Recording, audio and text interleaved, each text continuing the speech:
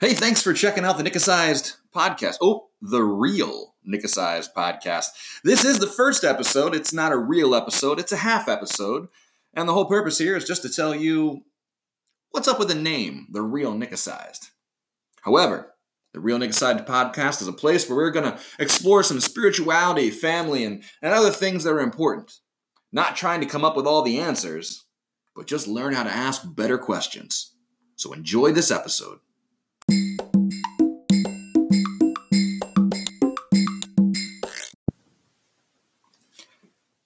You know, my Instagram handle and my Twitter handle, it's all the same.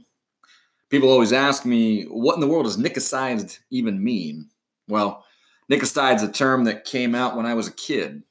I might have been a bit of a klutz. I tended to break things pretty often, and if I broke something at my house, we would say that it was Nickasized.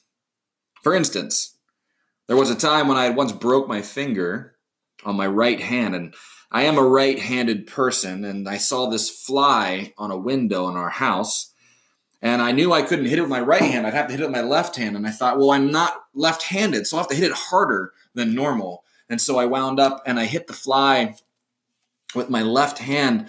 I missed the fly, and I broke the window. And my parents said, well, the window has been Nickasized. So that's where the term Nickasized comes from. And in some ways, what I've been trying to do is redeem that term. Because there was a time in my life when that ended up being a pretty negative thing for me.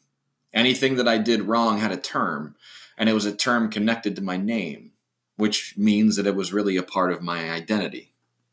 What I've realized, though, is I'm a lot more than my mistakes. I'm a lot more than a klutz. I'm a lot more than someone who accidentally breaks windows or garage doors.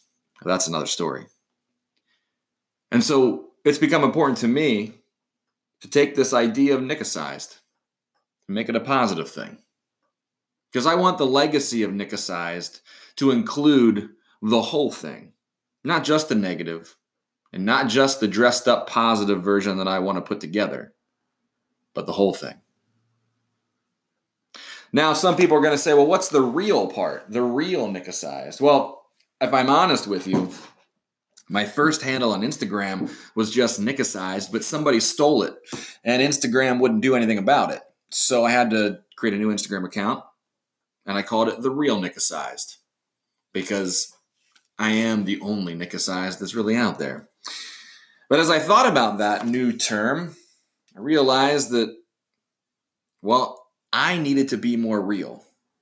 In my world, in pastor world, and spirituality and leading other people to know who God is, maybe a bit more than they do now, there's like a role that you can end up playing where you end up trying to have all the answers or look a certain way or be a certain way.